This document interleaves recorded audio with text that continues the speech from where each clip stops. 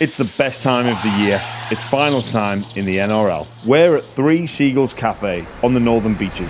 I'm joined by fellow Englishman Josh Hodgson to chat about the Panthers' dominance, who's the real deal and who are the pretenders from the teams that are left. We'll also ask Hodgie his greatest final moments ever. Let's get into it for arguments about league over coffee.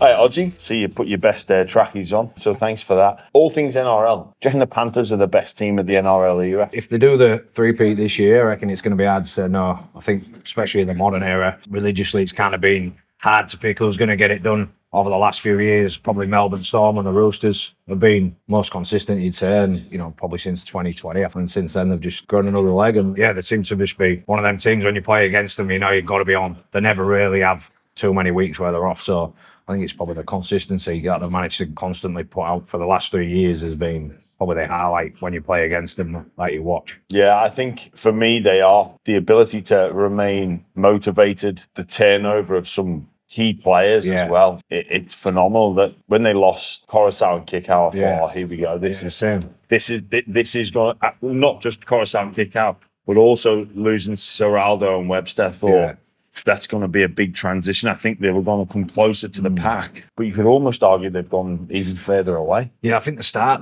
they looked a little bit off in and around the ruck. At the start of the year, looked a little bit clunky, but that's always going to be the case when you've got kind of a new edge and kind of a new middle. And then once they hit the straps again, it was just kind of the team to let everyone puts the benchmark up against. And it's, yourself, mate, and you've played in the big games and you've come close and got to a grand final. That next year, you've always got that target on your back every week. Teams are starting at 100 mile an hour because they know they have to. So for Penrith to keep 10 up every week, but getting the results as well, year on year is a fair effort. And as I say, if they do a three-peat, I think it'd be a pretty hard argument to go against. Yeah, I don't think you can go against them. I think one of the greatest compliments that you can give the Penrith team that sort of goes unnoticed a little bit, in my opinion, is the fact that teams completely change their game plan. Yeah. They feel they have to change to even have a chance against them, because if you get drawn into that set for set battle against these guys, blow you away. They complete higher than any team in the competition. They have a higher possession stat than any team in the competition. And I think they love that grind. They love the grind. They enjoy the grind. They want to drag you into deep water. So if you try and match them doing that, it's their normal. And that's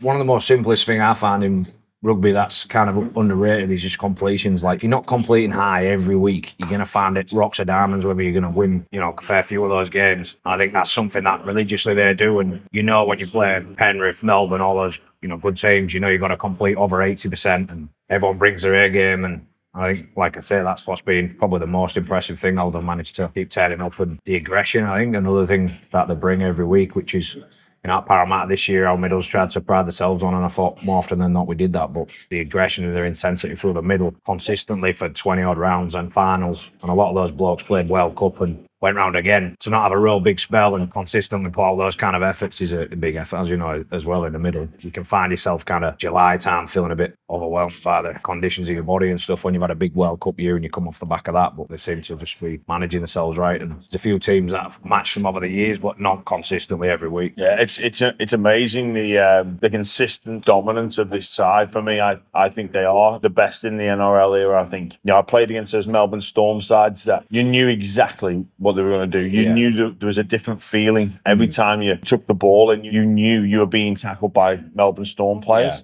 Their ability to control the ruck was phenomenal. Those Roosters teams that had so much glitz and glamour and superstars all over the field were incredibly difficult to play against. But just watching from afar, this Penrith team, they just continue to. As you say, every team's got their own kind of thing of feel. Like you say, Melbourne. It's a bit that identity piece, isn't it? And their identity piece is really just aggression and complete high and turning up for each other. I think that's what most rugby teams try and base themselves off, but they seem to have managed to nail it. And a lot of that comes through the junior systems that they've probably got down there. Most of those kids are local juniors that come through and they've come at the right age and all come through together. So it just shows you how important that kind of system is coming through as well. And it's an area that probably needs looking at a little bit more in the NRL in terms of when you bring those kids through, you should get a little bit of relief and a bit of a reward for that in terms of, as a club. Definitely. So teams can't just buy your juniors. You know, if they want to offer 200 more, you'll maybe get a little bit of relief. So yeah, I think it's squeeze them in because the clubs are getting no reward for bringing through those juniors. And I know it was a problem we had down in Canberra and at Parramatta. Now we've got some really good juniors and people chase them. So I think as a club, you should really have something in place where you can get a bit of relief for that because you see it now where we saw Kiko have to leave Coruscant. Now I think Crichton's going next, is he? I think he's Crichton's leaving, yeah. So you just see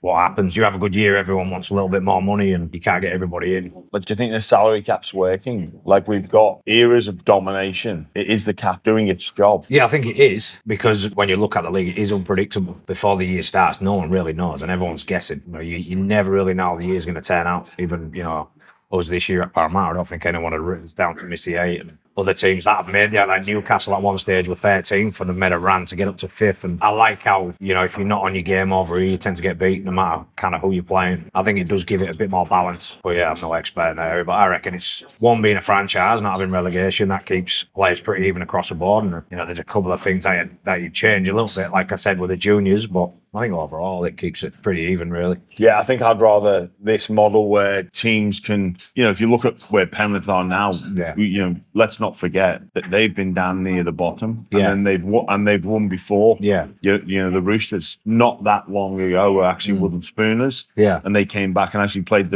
I think it was 2009. They were wooden spooners. In 10, they made the grand final. So our competition, for me, the salary cap does work. Yeah, because you've got the ability to come from the bottom and get to the top. Look at Newcastle, they've been spooners, a couple of times, and then they've worked their way up. So, and it's always hard because you finish down the bottom and trying to attract good players, you've got to pay them more money than what you probably should be paying them. But then there's enough in the cap there to manage that and manage it. Then you get your top 30 squad, your development list, your rookie list, and I think we've got it about right. I think don't need to change too much, but as I said, the junior one was the only thing I'd probably change a little bit. But other than that, I think the caps, it works pretty well. If you look back at that era of dominance from the famous St. George team over here in this country, I don't think we'll see anything like that ever again. No, because of the salary cap. Well, that's what I mean. In terms of the modern era, they're probably the better team.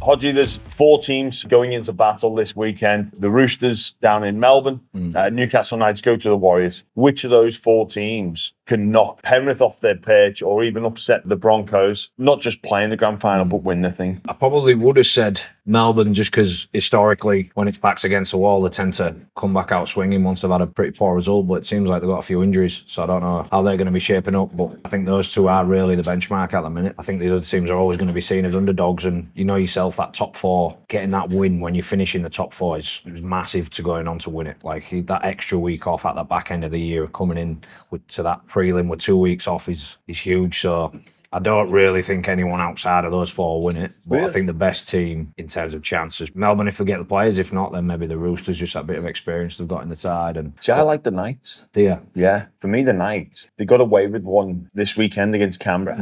They underperformed, but now they've learned that lesson to finals. And I know it's going to be tough facing the Warriors and then go to Brisbane. But in Kalen Ponga, they've got a genuine superstar. They've got a honest, hard-working pack, some great finishes on an edge. I know they've lost Hastings, but I still think there's enough in that group to give the competition a shake. I think Warriors will beat Knights. I think Warriors will beat Knights, And then I think there may be a chance of getting Brisbane, but again, that's a tough ask going up to Brisbane. I guess that angle would be Warriors at home. Like big swell of support. Boosted by that. And then they go to Brisbane, which is full of Warriors fans. And then the one game away from a grand final, you get that bit of extra. If there was going to be a team outside the 4 that's going to make it, I'd probably pick Warriors out of those 4. Because of their pathway. Because of the pathway, probably. I don't see Penrith after the week off. I don't see many people getting them, especially if you're down on troops. But you never know. This is why these conversations are good, because then you look back and go, I'm an idiot. I'm a genius. I'm a genius. I know. Leave all that. Just that little snippet where I said. Put that 10 seconds. I'll just say them all and just cut the one.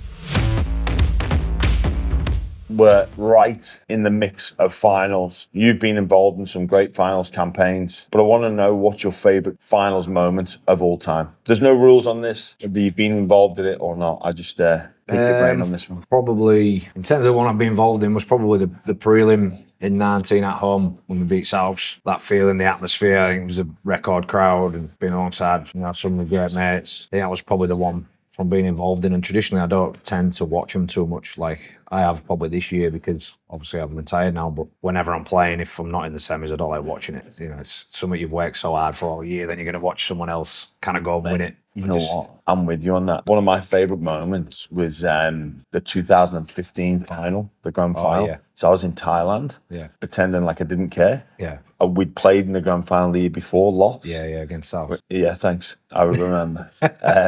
Just checking. But Brisbane Cowboys are on. Yeah. I'm in this bar in Thailand, and I'm like, nah, I'm not bothered.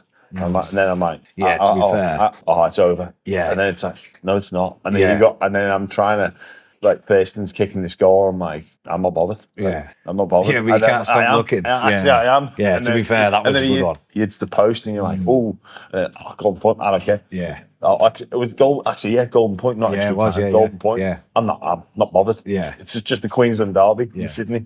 Who cares? But I just couldn't help it. Yeah, but that one was special. It tested me. Yeah. You know, putting on the tough guy image. Yeah. I'm not. I don't want to turn it off if you want. Yeah, turn it off if you. Yeah, I reckon quite recently we've seen some droughts be broken. Cowboys winning their first one. Yeah. The story of Thurston, the Queensland derby, some of the games that those two teams have been in. Where it finished is felt in the corner, then they missed the goal to go to extra time, then they gets the field goal. Yeah, that was a pretty special one, to be fair. I watched that one. I didn't watch many others, I don't think. I'm normally sulking somewhere. Yeah. I just try and dodge it like yourself, probably.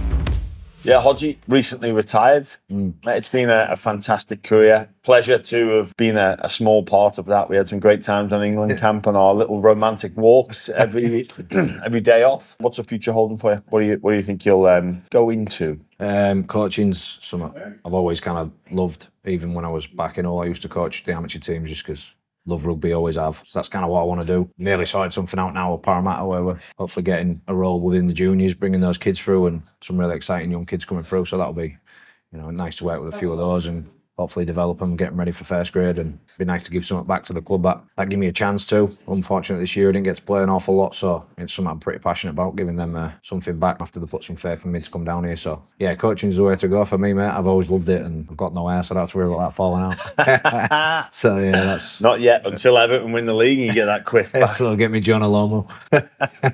That's brilliant, mate. The game, having people like you, the fountain and the well of knowledge is incredible, and from doing it from both sides of the world as well, you get what it's like. Those messages will be incredibly valuable for youngsters. You know what's weird as well? I think hookers make great coaches. You reckon? Like dummy halves make really good. They've got a really good understanding of the game. Yeah, like really good understanding of the game. They're always, for me, they're always my favourite. Like if I was to be positionalist, like who I've hung out with the most, I always hang out with dummy halves. Yeah. I think it's just because you're taller than us. Yeah, maybe. I know what you're saying. I think I had a bit of a fear on that. It's just because you have to know things about nearly every position on the field. Like you touch the ball more than anyone on the field. So you need to know where everyone's going to be, like short sides, open sides. You need to be across kind of everything, really. That was probably a learning curve for me coming over. I was traditionally just kind of ran, didn't know too much about rugby in England. I played me well and I played some good rugby, but I found when I come over here, I had to try and soak up as much knowledge as I could and try to learn a little bit along the way. And hopefully we can give a little bit back and hopefully that path, we start again at the bottom and try and work my way back to the top. Yeah, nice. I just want to ask you quickly, Hodgie, when you were in a dummy half, did each player have a preferential way to receive the ball? I know I would be in team like, please don't spin it. Yeah, don't spin. Yeah, you get a couple of them. No spin. I've had a couple saying no spin, but then like Jake Arthur, who's now at Manly, was at Parramatta, when he's kicking the ball, he only likes it to spin. So like a couple of people, and then a couple of front rowers, the same thing. Don't spin it, especially when it's windy and they go, don't spin it. Oh, here we go, catch us then. Got empty bag of crisps in the wind floating towards them. It's like, what do you want me to do, mate? 20 metres away, don't spin it. So, yeah, you get a few of them. Yeah, loved it, loved my career. And you meet great people along the way, like yourself and many others. When you retire, it's a bit different. You can't get used to playing rugby for 30 years since you've been a kid, and then you go, what am I going to do now? Never have to worry about, is my passing good, is my kicking good, and all that. Yeah, well, there's pros and cons to everything. Like you say, you start at the bottom of this coaching journey now. I know you'll go far. Thanks, man. I appreciate it. You had a little bit of a pop at me about spinning the ball. Just making sure me being a bit needy. Don't spin it. Or your hot water bottles. Don't spin the ball because help a brother help.